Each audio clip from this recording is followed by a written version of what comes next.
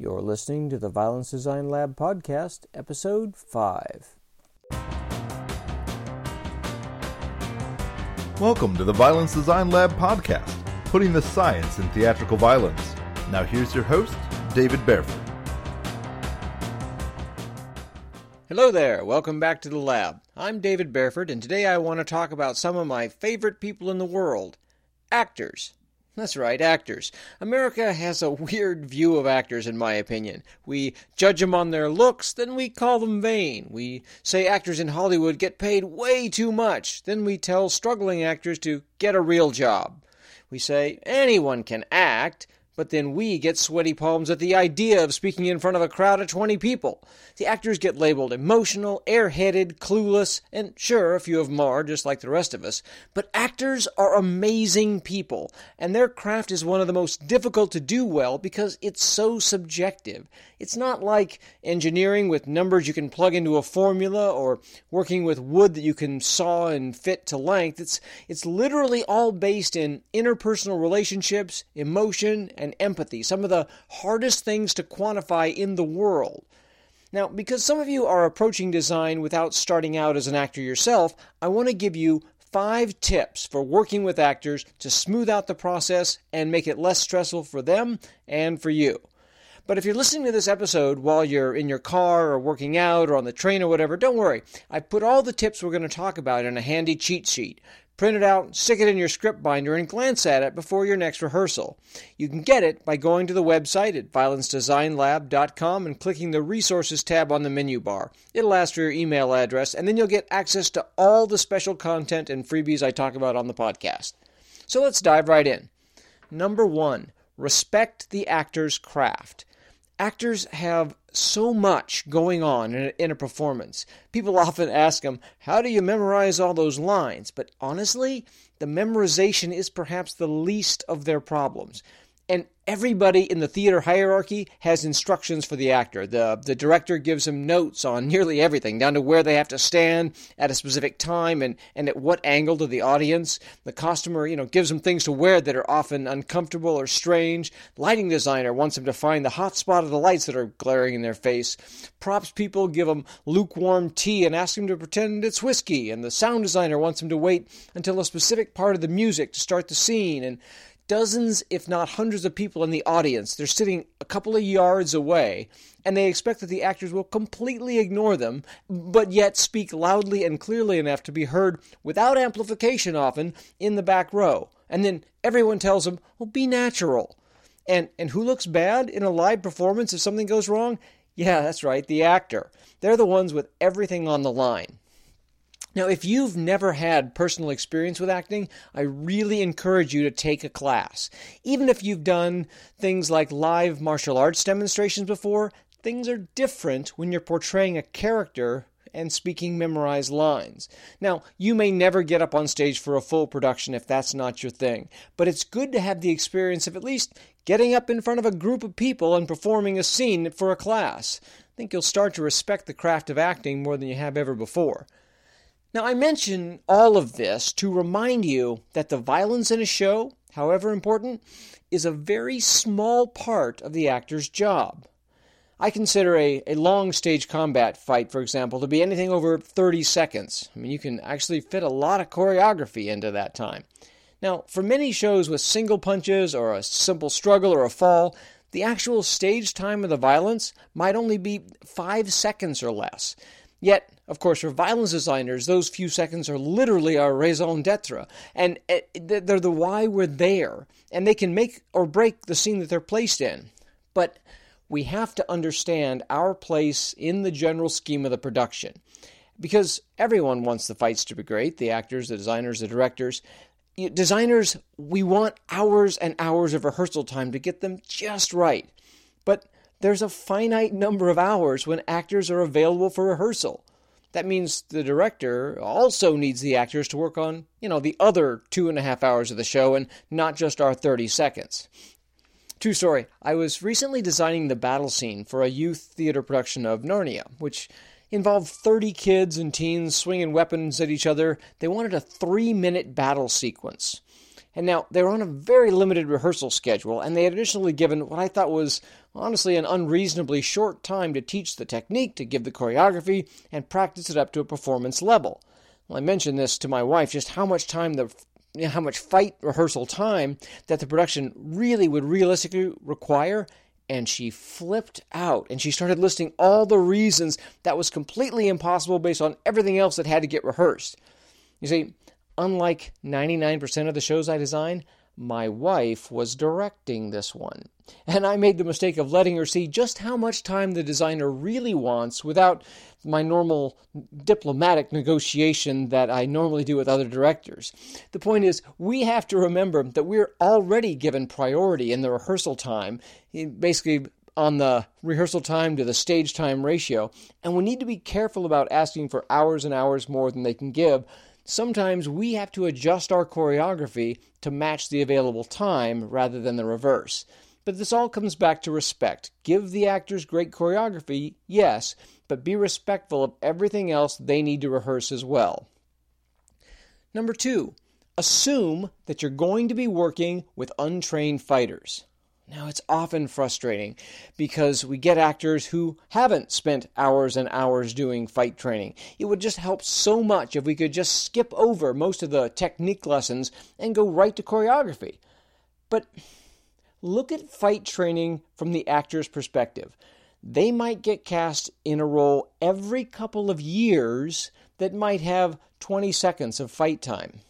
I mean, how dare they focus their time and their tuition dollars taking courses that hone the acting and the voice skills they use on every single job. Now, actors who do have training or fighting experience will be quick to tell you their credentials, right? As soon as you walk in, I did stage combat in this show, or I trained and took that class. First of all, try hard not to dismiss that experience out of hand. Don't say, well, that system or that teacher, they're crazy / unsafe / complete crap. Saying things like that won't change the actor's background at all, and it'll either make them feel stupid for wasting their time before, or it'll make them defensive about their prior training, none of which helps you. So focus on the positives of what you're about to teach them. Things like, well, for this show, we're going to make this fight super historical, and you're going to learn some actual techniques from the 14th century. Or, hey, this show is going to be so much fun. Here we're going full-on Hollywood swashbuckler. You're going to look like Errol Flynn. Now, the corollary to the, don't diss their training tip is also don't rely on any credentials on their resume. I once worked with an actor who had a training certificate from Terry Hands, who at the time was the resident fight guy for the Royal Shakespeare Company. In other words, this actor had better training credentials than I did, and I was planning on making him a feature fighter, possibly my fight captain. And then I saw him work. The guy was a terrible fighter. I mean, awful form, deadpan expressions, just not good. So, although sometimes I am pleasantly surprised by actors, I find it safer to assume that my fighters will essentially be untrained going into a new show. And that's especially true if you're staging historical styles. I mean, even if the actor has had some stage combat experience, I can practically guarantee that their training won't have been in your historical discipline. What do you mean you didn't study 100 hours of Shamshir on the off chance you got cast in Aladdin someday, right? Just go in assuming the actor is untrained. You might be pleasantly surprised. A lot of actors learn very quickly, and many of them are very used to making their bodies do whatever is required of them. But that does mean, however, that your choreography needs to be designed with this in mind. The more complex or technical the move, the more time will be required to rehearse it to a level of reliability to ensure the safety and success in performance. There's a quote attributed to a Navy SEAL that goes, "You never rise to the occasion, you sink to the level of their training." Now, please don't hear me saying, well, don't choreograph anything technical or challenging. No, of course not. As I said before, actors are amazing people, and they will likely pick things up very fast to a certain point. Just make sure you balance your complex technique, which needs more time, with the available rehearsal hours that you have. Now, I'm going to take a little side trip here and tell you about how working with untrained actors is actually a benefit for you. When I first started designing fights, I had been training for about a little under 2 years. So, of course I knew everything there was to know, right?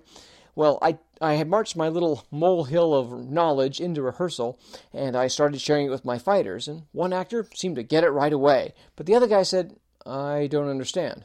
Well, I repeated the explanation of the technique for him just the way I'd been taught, and he tried again, he failed again, and he said, "Can you explain it a different way?" You see, not everyone learns the same way, or the same way you learn, and explanations and analogies that work for one person, they don't work on another person. A teacher friend of mine explains students like a parking lot full of cars. They'll all start with a turn of a key. It's just a matter of finding the right key for that particular car. So what's the benefit of me working with actors who aren't as trained as I am? Well, I have to keep making keys. I have to keep analyzing my own technique, perfecting my own form, figuring out what's going on underneath the moves. You never learn as fast as when you're teaching, and when you design for the theater, you are constantly teaching new students, and your key ring starts to get pretty big. It only helps you when you teach in your regular club, and it'll only improve your own skills. The third tip for working with actors is reduce jargon as much as possible. Now, every specialty in the world loves its jargon. Just sit in on a tech meeting about server migration or listen to military personnel talk about pay grades. It's like a different language. And these specialized words help those who know them talk very accurately and quickly, but they're like a members-only club for people who don't know them. I mean, it's fun to show off the fancy words we know, don't get me wrong, but if I keep calling that cut a fendente, the next designer is going to call it an Oberhau, and the person after that will call it a cut 5. And which term is the actor supposed to use? Now, the minute, of course, I mention those terms, your brain's going, well, an Oberhau is not quite the same as a fendente, because in the German blah, blah, blah. Yeah, I know how we think. I get it. Take a breath. Set down the codex and back away slowly. Now, if that actor comes into your studio to train, well, by all means, fill her up with all the jargon. But when you're in her house, think about what she needs to know. The name of the move is not nearly as important as the concept and the physical technique. I mean, there's a good reason that modern stage combat assigns numbers to parry positions. They're easier to remember. And unless you think that I'm just throwing out history in favor of coddling actors, take a look at 19th century British cutlass training manuals. They numbered cuts and parries too, because it wasn't important at all that your average Jack Tar had a fancy name for his cut, but it was highly important that he knew 6 different ways to chop the other guy into chum.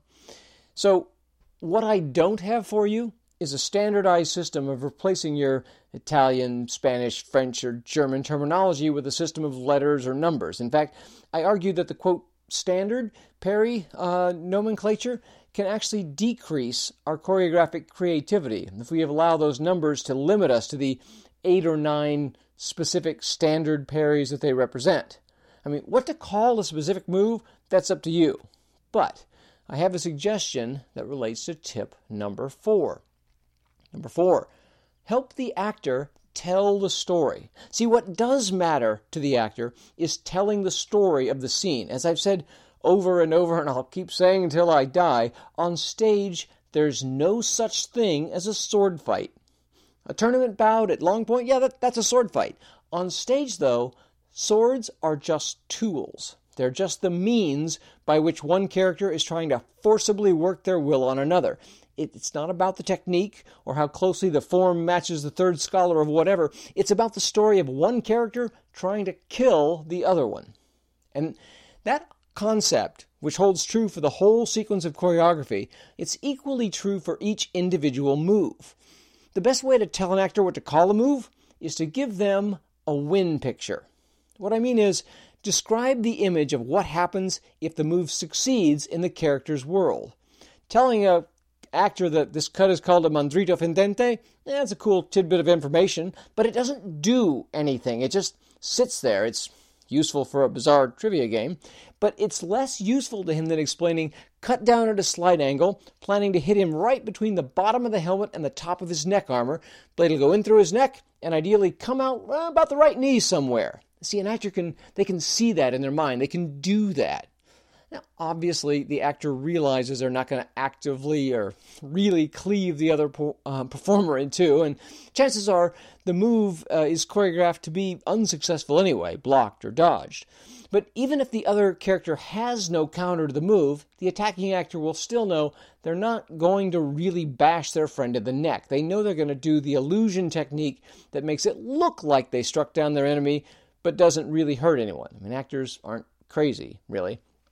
But if you only give actors choreographic moves without telling them the story of what they're trying to do, it's likely that's exactly what you're going to get. Actors doing a series of your turn, my turn moves with no idea of why they're doing them. And that's where story problems come up. It'll look like people whacking sticks together, I promise you. So walk the actors through the story of the fight. Explain what the character is planning to do, then how the opponent completely disrupts that plan. Teach them the fights with the acting moments right from the start. Don't wait until after you've given them all the physical technique. Help them tell the story from the get-go. And number 5 is a pro tip that's sort of a corollary to that. Number 5, let the actors help you tell your story.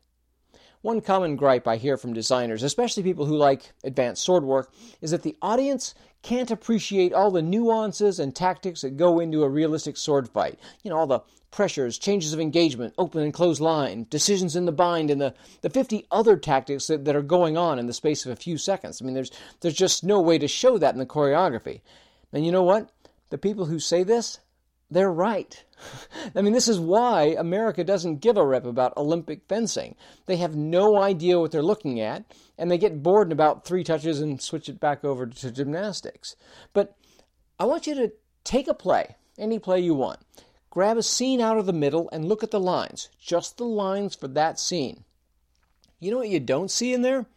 All the events that have happened to make that scene relevant, all the character background work, their overt or hidden relationships with each other and the other characters, and all the influence of all the things that have been said and done in the play so far, and everything that's implied to have happened before the play even started. You won't find much of that in the lines on the paper. But in the play, in the performance, all that stuff is there. It may not be said directly, but it has a drastic, dare I say, dramatic effect on the story and the character relationships. We see it. We even see it if we don't fully understand what's going on with the character. You know those scenes where you can tell one person is acting weird and it isn't revealed why until later? Or you do know the backstory and it gives a much deeper second-level meaning to whatever they're saying on the surface? Well, what you're noticing and what the actors are consciously including in their performance is called subtext. It's the actor's stock in trade, and it's your best friend in designing amazing choreography. You see, just like when you watch a scene and you see something happen, but you don't know the backstory, it's actually not crucial that your audience understands all the subtle tactics and martial logic happening in a fight sequence. They can still understand the story of the relationship between the characters. But it's absolutely critical that the actors do understand the tactics and what they're trying to do. But to teach it to them, you need to talk the actor's language. Let me give you an example. Suppose Charles and Joan are in a longsword fight. So maybe Charles strikes sort of a tentative sinistra fendente. Joan responds with posta de finestra on the right, but Charles is weak in the crossing. And then so Joan dominates the center line, tries a thrust.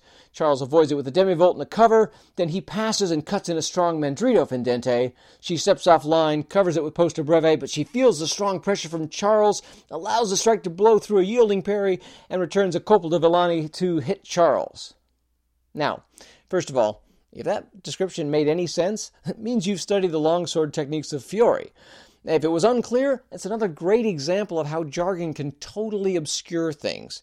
In plain English, for those who didn't take Fiore, Charles does a diagonal cut from up left to down right at Joan. She parries in a high guard on the right, then notices Charles is not pushing through, and she uses the open center line as an opening for a thrust.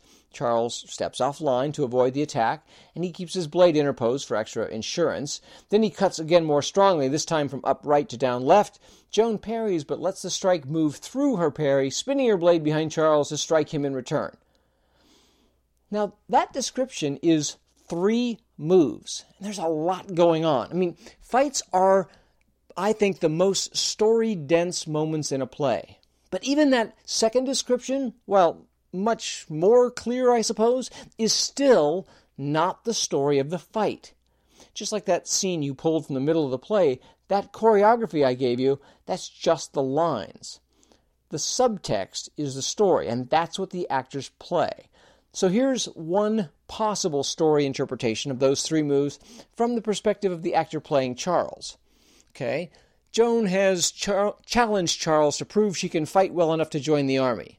Charles, doubting that Joan has any skill, makes a basic, easily read first attack to see how she responds. Well, she blocks it in good form, then immediately takes advantage of his courtesy with a quick attack. Now, his long fighting experience kicks in and he manages to avoid the thrust, but his surprise causes the people looking on to chuckle at him. Well, now the gloves are off, so he's embarrassed and enraged, and he brings down a hard cut planning to smash through whatever block she throws up, but somehow she avoids that blow and whips a cut to his helm before he's even sure how it happened. You see, the choreography hasn't changed, but actors can play that story. I mean, of course, teach them the technique behind the story, but be aware that the audience, they won't be able to pick up a story from the technique alone. This is why competition fencing matches appear boring to most people, but they're exciting to fencers, because fencers can pull the story from the technique when the audiences can't. But actors are specialists at communicating story. Let them help you. Teach them the technique and clue them when they're close to winning or they're desperately trying to avoid death, and they'll give you a fight that appeals to both fighters that are in the know and the clueless audiences alike. Now, at the top of the episode, I mentioned a cheat sheet of this episode's information that I've compiled into a handy PDF for your reference. To get it, simply visit the website at violencedesignlab.com and click the resources link on the menu bar. That'll take you to a page where you can see all the freebies that I mentioned in my episodes, and you can sign up to get free access to all the bonus content.